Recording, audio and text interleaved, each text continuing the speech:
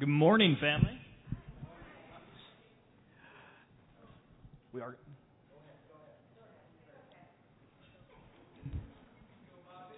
My apologies. So I drove here about 8 years ago for a weekend, and at the time, I really wanted to go to Iceland and help with the church there. That was my long-term vision of what would be valuable, what would be needed. I was that's it. That is the dream. God has put it in my heart. I must go there. And so Jim, being someone who's had a lot of missionary experience, Rob was like, hey, go spend some time with Jim, talk to him a little bit about it. So I drove up here, and you guys were meeting at SUNY Purchase at the time, and, I attended service, and afterwards I went up and I talked to him, and Jim's response was so simple. He didn't give me a, 17-step plan to get there. He also didn't call my dream foolish or meaningless. He instead said, hey, grow where you're planted. And that advice has really stuck with me as I've now ended up in many different places and many different situations because the input was so clear. It doesn't matter where you are. It's your choice of how you're going to respond to that situation. And if I was ever going to be the man that would someday do something like that, I needed to focus on the needs that were right in front of me, on the people in my own neighborhood, on the people that I had relationships with that mattered, that God wanted to save just as desperately as someone in some far-off land. So that advice has always really stuck with me, and I thought it would be awesome to get to talk about that a little bit today and really dig into that. So thank you so much for giving me some of your time and attention this morning. It's really a joy to be here with my family. Let's start in Philippians 2, 12 through 18, and read a little bit that will help frame this. Therefore, my dear friends, as you have always obeyed, not only in my presence, but now much more in my absence, continue to work out your salvation with fear and trembling. For it is God who works in you to will and to act in order to fulfill His good purpose. Do everything without grumbling or arguing, so that you may become blameless and pure, children of God without fault in a warped and crooked generation. Then you will shine among them like stars in the sky as you hold firmly to the word of life. And then I will be able to boast on the day of Christ that I did not run or labor in vain. But even if I am being poured out like a drink offering on the sacrifice and service coming from your faith, I am glad and rejoice with all of you. So you too should be glad and rejoice with me. Man, what a promise Philippians 2 offers to us, right? This concept that we would somehow become blameless, pure in front of God, the God who provides life and creates all things would somehow consider us His children. It's this amazing thing, but it's also quite challenging. I mean, look at those 6 words. Do everything without grumbling or arguing. I think it's our natural reaction to grumble at that sentence. That's pretty tough. And the slower you read it, the more challenging and convicting it becomes. Do everything without grumbling or arguing. And, I grew up a grumbler. That was me as a child. There's no way to get around it. And, I grew up in a God-fearing home, and my parents really worked hard to instill faith and kind of promote that which was good. But in my own heart, regardless, I ended up so entitled. I just expected things to work out well for me. I hated the concept of actual hard work in any regard. My dad, he had a construction business, and sometimes I would work for him in the summers. And often, he'd give me a very specific task, hey, you need to do this. I'm like, okay, I'll do that. And so begrudgingly, I would do my task, and then I would seek out a little shade, plop myself down, start sipping on a soda, and he would come by and he's like, what are you doing? Why are you on the ground right now? You're here working. And it just it didn't cross my mind that when you finish something, it's appropriate to then go figure out what's the next thing to do. I just didn't get that concept. But it was that same type of entitlement breeding into everything with how I thought. And, I just expected to be rich. I didn't have a plan. I didn't have a dream. It was just an expectation. Like, that's how it will be. And because of this, I made such foolish choices over and over again throughout my adolescent, my teen years. Like, I continued to do things that just didn't make any sense because I was so convinced that stuff was going to be okay. I only applied to one college that had a very low acceptance rate, and, it was so foolish of me to do so. And I was just like, well, that's where I'm going. Now I look back and I'm like, where were the adults? Like, who was helping me out? It was like, yeah, let that kid think that. But honestly, if I really think back, people definitely advised me, like, hey, you're kind of being foolish right now. And I just didn't care. And, that same entitlement formed my view of Christianity. I had boiled down Christianity in my head to God loves me and wants me to be happy. God loves me and wants me to be happy. And that's not the total message of Christianity. Yes, God loves us. Yes, He's working for our good. Yes, He desires us to, have good things. Our happiness is not His primary concern.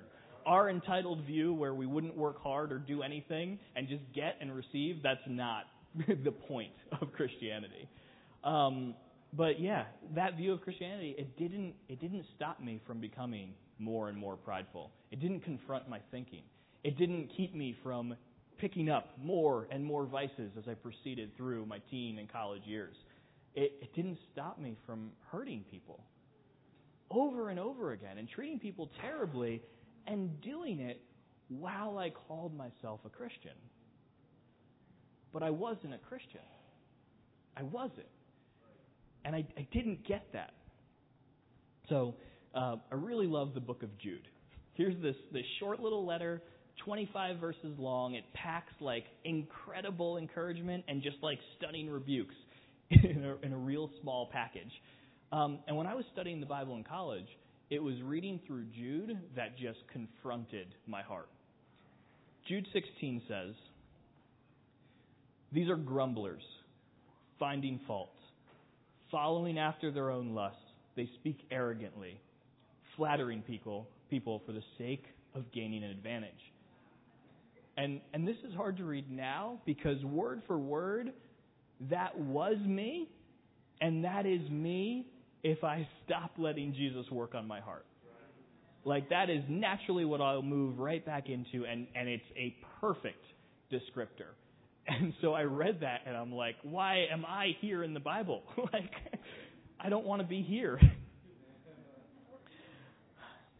And honestly, so many people hate the religion of Christianity because there's people like me walking around that were calling themselves Christians and acting like this. Stumbling through life arrogantly, argumentatively, grumblily. And I was doing my own thing, boasting about every accomplishment and missing the entire point of Christianity. So James 1:27 says, "Pure and undefiled religion in the sight of our God and Father is this, to visit orphans and widows in their distress and to keep oneself unstained by the world." True religion is amazing. When someone tells me like, "Oh, I'm spiritual, not religious," I'm like, no, you just don't know what religion is. Because this is not something to reject. This is good. This is amazing. And this true religion, like an actual view of the gospel, it just totally flips the script on everything. We say that, oh my goodness, sacrifice and service is more important than success. We say that humility is more important than influence. We walk around with the point of view that you are more important than me. In the way that we live our lives, in every human interaction, we are supposed to look at the other person and believe you are more important than me. That's the basis of Christianity. You have Jesus, who had all power and all authority, come down to earth and just flip it over and say, no, I'm here to be slave to all. That confronts entitlement. That confronts our grumbling spirit. That confronts the way that we go around through life and argue. And it just says, no, oh my goodness, that's not how we ought to live. Whew. And it's not just that we can live this way. It's not like it's an option. It's a must. If we're really going to be Jesus followers, if we're really going to say that I'm taking on this guy's life as my life, this has to kind of bleed through our very soul and spirit. So I became a disciple September 19th, 2010. And, some of those years have been hard. Some have felt easy. But each, I truly believe, has been the best year of my life since. And it's because God changed me. I didn't fix myself. I didn't figure it out. I didn't somehow come to some new realization that worked on my heart. Instead, God changed me through His Word, through other people living out His Word, through people that shone like stars, that I looked at them and I'm like, there's something wildly different about this person. When I started coming around the church and, my friend would bring me to different apartments of people that were in the church, I was like, who are these weird people? And it confronted me because they were caring and open and talking about their lives in a very real way and trying to hug me. And I'm like, why? Why would that be a thing? But it is. Right? Through the Word, through Jesus, God revolutionized my entire view of how I should look at the money that I have, the time that I have, the little bit of skill or ability that He might have given me. He gave those to me so that I would help reconcile the world to Him. Wherever I am, whether it be out in this land or right here. It's cool. And you know what? I'm still a mess, but I get it now. The Christian message is more than God loves me and wants me to be happy. It's bigger than that. So I'd love to tell you that, got baptized and I ceased being entitled, but that's not true. And, it's something that I continue to wrestle with and say, no, I don't deserve anything special. I still, after graduating college shortly after my baptism, I still expected to be financially well off. There was still just this stuff baked in that I was like, yeah, it's going to work out. And honestly, the situations around me were working out. I ended up with this really great consulting job in the city right out of college. I loved it. Things were going well there. They were talking about my future. I was like, okay, I've landed the career, great, and now I can proceed and live my life. And I think God works on our hearts the way that our hearts need to be worked on. So 2 months into that job, I was taking a train home, and I was working a little bit. Then I put my laptop up on the shelf because I was then reading. Then I got to my train transfer. I switched to my different train. I got home, reached up, no laptop.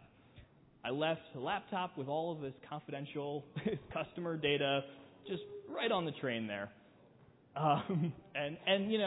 My boss called me. He's like, it's not a big deal. We'll figure it out. It's okay. I ended up recovering the laptop. But that didn't stop him from a couple days later calling me and saying, you're done. You don't work for us anymore.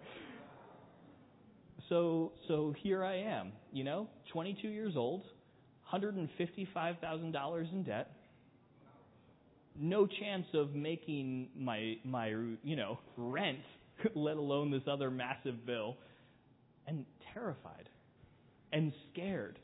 And instead of immediately relying on God as we are to be trained to do, all of these views of entitlement just came crashing down. And it was so confusing because life suddenly wasn't just working the way that it was supposed to work. But, God had a plan. And through the situations that transpired, so much has changed that it just makes sense. We'll get into a little bit more of that. We don't always get to pick where we're planted, right? At this moment, I thought this is where I was supposed to be, and it wasn't. But we always get to decide what type of soil we allow our hearts to be to cultivate the gospel. No matter where we are, we get to make that choice, and it matters. So, a little bit after losing the job, I ended up with a job offer in St. Louis. And I didn't want to move to St. Louis, but that's where the offer was. And, to give you a backdrop, here is the St. Louis Arch. And you know what? They love it there. You put it on billboards. It goes into companies' names. There's regulations in the city that you can't build above the arch. Like, it is the thing. And, it's impressive. It's cool. It's been there. It's a monument. It makes sense. But honestly, this is the way that we are trained to think. We build something big and nice next to us, and we're like, okay, this is good. Like, this gives me some value having this here. And, life at this point in time for me, it continued to get better. There was more and more opportunities, both at work and in the church. And I kind of kept enthusiastically stepping forward and being like, yes, I'd love to do that. I'd love to do that. And so, there was a lot that happened in my career that was really exciting. But with each step, with each opportunity, with each promotion, it came at the cost of a little bit more of my time, a little bit more of my heart, of my creativity. All of it continued to be like, okay, well, yes, this is good and that's worthwhile, but I will have to give up this little chip too, if that makes sense. And at the time, Hannah and I, we started leading the Young Professionals Ministry in St. Louis, and we loved it. It just made so much sense. It helped fix our hearts on a number of different issues. It was just awesome. But here I am working 60-plus hours a week, traveling a ton, plus trying to do 15, 20 hours of ministry a week. It just kept building. And I look back at this time period, and I wouldn't give it up for a second. I think God sustained me through that time, but at the same time, it wasn't sustainable long term. And I had to make some very real decisions about where my priorities lied. Shortly around this time, Hannah and I, we had the opportunity to travel to Dubai for a work trip. And Dubai is a city like no other. It is the best that the world can put together, golden cars, the biggest everything, indoor ski slopes. None of it makes any sense. It's very impressive. And I want to show you the Burj Khalifa, which is the tallest tower in the world, compared to the St. Louis Arch. Right? Spending some time in St. Louis, it was embarrassing. It just dwarfs it. And when you're going up the tower in the Burj Khalifa, as you're in the elevator, it keeps showing you oh, you just passed this building. Oh, you just passed the Empire State Building. It's making it clear what's going on. And guys, this is how the world works. There's always something bigger. There's always something theoretically better. And even if you have the tallest tower in the world, there's dozens of other companies and investment firms that are actively trying to build a bigger one somewhere else. And it's really funny because we were out there and we were up there and we're in the top of this building and we're looking out, and other skyscrapers look embarrassing that you're looking down upon them because they look so small in comparison. And honestly, the whole time while we were out there, the very best times that we had in the city was not at any of these impressive sights or cool things. It was the time that we spent with disciples. God isn't working this way. Instead, He's working in people's homes, around tables. The time that we spent with them, people took off from their jobs to make sure that we felt cared for and showed us around different places. This was the whole thing. That was so amazing. And the time that we spent with them so great that it just totally reframed our thinking. Oh my goodness, God's family is more valuable than the best that the world can offer. Everything that I'm putting into my career that seems like it's really valuable and matters, it doesn't compare to this. It doesn't compare to what you and I get to experience on a weekly, daily basis when we are in fellowship with people that love us and care about us. It's amazing. So yeah, while we were there, like, we're in this great glamorous city, but here are these people that are shining like stars, giving their hearts to us, just so excited to spend time with other disciples, and it showed. It wasn't because they had impressive resumes or had some influence, although some of them did. It was because it was obvious that they had changed their lives to actually give their whole heart, mind, soul, and strength to God. And that was so clear that it just reframed our thinking. Amen. And honestly, this happened everywhere that I traveled. The time that I spent with disciples was the best part. Nothing else was anything. It all just paled in comparison to that love. And so this third couple here, we Skype on occasion with them. It's the next slide. This is Abhijit and Rowena. And they took off the whole day to spend it with us. And like I said, we now Skype pretty much, maybe once a quarter. When they come out here for Vision 2020, they're going to spend some time up in New Jersey with us first, and then we're going to go down to the conference together. Like, one day to build lifelong friends. That's all it took. Because they gave their whole hearts to God, and we gave our whole hearts to God. It was cool. And so, yeah, like I said, this opened a lot of doors for me. This kind of changed the way that we were thinking about how we used our time in our own local neighborhood, and what were we doing when people would come and visit? How did we treat them? All of this stuff. About a year later, I gave up my professional job so that Hannah and I could go into youth and family ministry. And it was a really hard choice. I loved what I did. It wasn't like I was like, it's just too stressful and I hate it. Like, I really loved my job. We gave up about 6/7 of our salary to go into the ministry. It was a different experience. And honestly, try and call me foolish. I've seen God transform people's hearts. I've seen Him change the very way that I look at the world around me. It was worth it, without question. And I'm not saying that we all go into the ministry. That's not feasible.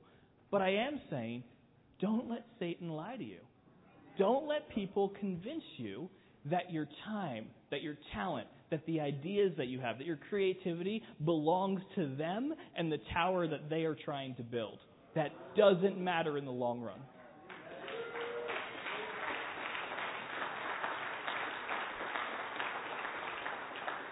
Your time is God. Your time is God's. Your heart is God's. Your mind, all of it. He designed you uniquely to be in the circumstances and situations that you are in. You are the disciple that's right there in your local neighborhood, at your job site. He put you there because you have a special way of interacting with the people there that someone else can't. Don't lose sight of this incredible opportunity that we have to participate in the world, but not be convinced of its thinking. We need to look at others as more important than ourselves, and it changes how we interact with the world around us. So, in Isaiah 24 through 27, there's a lot of just really rich imagery, because the prophet here is comparing the best that the world can come up with and the holy city of God. And often, this holy city of God is described as a mountain. Here is Mount Everest compared to the Burj Khalifa and the Arch.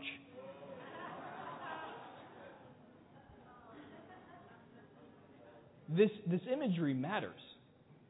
It reminds us that God's creation mocks our own abilities. It absolutely changes the way that we think about things. And you know what? Maybe someday someone will build a tower that tall. But they will not build the kingdom of God. They will not build a holy mountain that we all get to participate in, this magical holy city that extends around the entire earth, back and forward into time, that we get to have fellowship with people that we don't know by showing up and meeting them and hugging and being like, I love you. That is a really special thing that we are a part of, and it is exactly the city that God designed that mocks what the world can come up with. So yeah, like I said, this image, it helps me make decisions. Am I investing in what God is trying to do with the world? Am I investing in His reconciliation of the world to Him? Or am I just investing in this temporary human stuff that will fall, that will be someday small compared to something else that someone else comes up with? So let me read to you Isaiah 25, 2 through 9. You have made the city a heap of rubble, and fortified town a ruin. The foreigner's stronghold a city no more. It will never be rebuilt. Therefore, strong peoples will honor you. Cities of ruthless nations will revere you. You have been a refuge for the poor, a refuge for the needy in their distress, a shelter from the storm and a shade from the heat. For the breath of the ruthless is like a storm driving against a wall, and like the heat of the desert. You silence the uproar of foreigners, as heat is reduced by the shadow of a cloud. So the song of the ruthless is stilled. On this mountain the Lord Almighty will prepare a feast of rich foods for all peoples, a banquet of aged wine, the best of meats and the finest of wines. On this mountain He will destroy the shroud that enfolds all peoples, the sheet that covers all nations. He will swallow up death forever. The sovereign Lord will wipe away the tears from all faces. He will remove His people's disgrace from all the earth. The Lord has spoken. In that day they will say, surely this is our God. We trusted in Him and He saved us. This is the Lord. We trusted in Him. Let us rejoice and be glad in His salvation. And that holy mountain that it describes, it's in the future, but it's also right now. And it's so cool because it's available everywhere. It's available in New Jersey and Iceland and St. Louis and Dubai and Westchester. No matter where we go, all over the world, we get to participate in something different that God is doing to help change the entire world to look at Him differently. And to look at the promises and be transformed by the promises and realize that God's not just looking after our happiness, but He wants to change our lives. He wants us to be different. He wants us to be like His Son. He wants us to view other people as more important than ourselves and to live and die based on that thought. So grow where you're planted. Take hold of the local community right around you, your neighborhood, whoever it is, the people that you see at work. They're there, and God has specifically designed you to be there with them. And so, yes, dreams are good. It's exciting to think about the future, but this is where we are right now. And this is what we need to invest our time and our hearts to right now. Philippians 2, 12 through 18. Therefore, my dear friends, as you have always obeyed, not only in my presence, but now much more in my absence, continue to work out your salvation with fear and trembling. For it is God who works in you to will and to act in order to fulfill His good purpose. All those promises that we looked at, His good purpose. Do everything without grumbling or arguing. What a funny phrase to throw in the midst of this pile. That matters. When we grumble, when we argue with one another, we cannot be these reformed spirits that God wants us to be. Do everything without grumbling or arguing, so that you may become blameless and pure, children of God without fault in a warped and crooked generation. Then you will shine among them like stars in the sky as you hold firmly to the word of life. Grow where you're planted. Thank you.